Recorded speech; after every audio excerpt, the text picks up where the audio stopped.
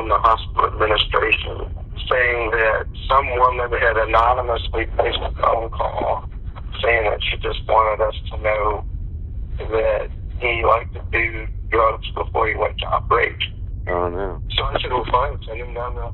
He was ordered to take a drug test, but he vanished for several days instead. Eventually, he was sent to a program for impaired physicians. But in 2010, that didn't bear mentioning to his future employers.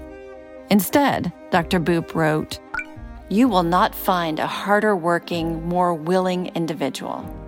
And in recommendation forms faxed to administrators at Baylor Hospital, where Duntsch first worked, another of his supervisors checked boxes marked excellent or good, except one for interpersonal skills. That he rated as average. There was another, even more important fact that Duntsch and his supervisors didn't mention to his future medical partners in Dallas: the question of how much Duntsch did in the way of actual surgery. The Dallas district attorney would later subpoena records from every hospital in Memphis where he trained. I talked to the spinal surgeon, Dr. Robert Henderson, about what I'd found. During your residency, can you give me an estimation of about how many operations that you performed or assisted with as a medical resident?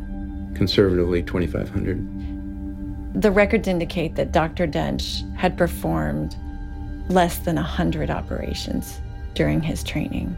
What do you think about that? I mean, I'd say that has to be a mistake.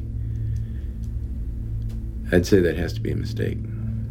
mean, if you told me it was 1,000, I would say that that's not enough. It was less than 100.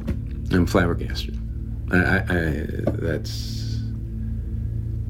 I'm in total disbelief.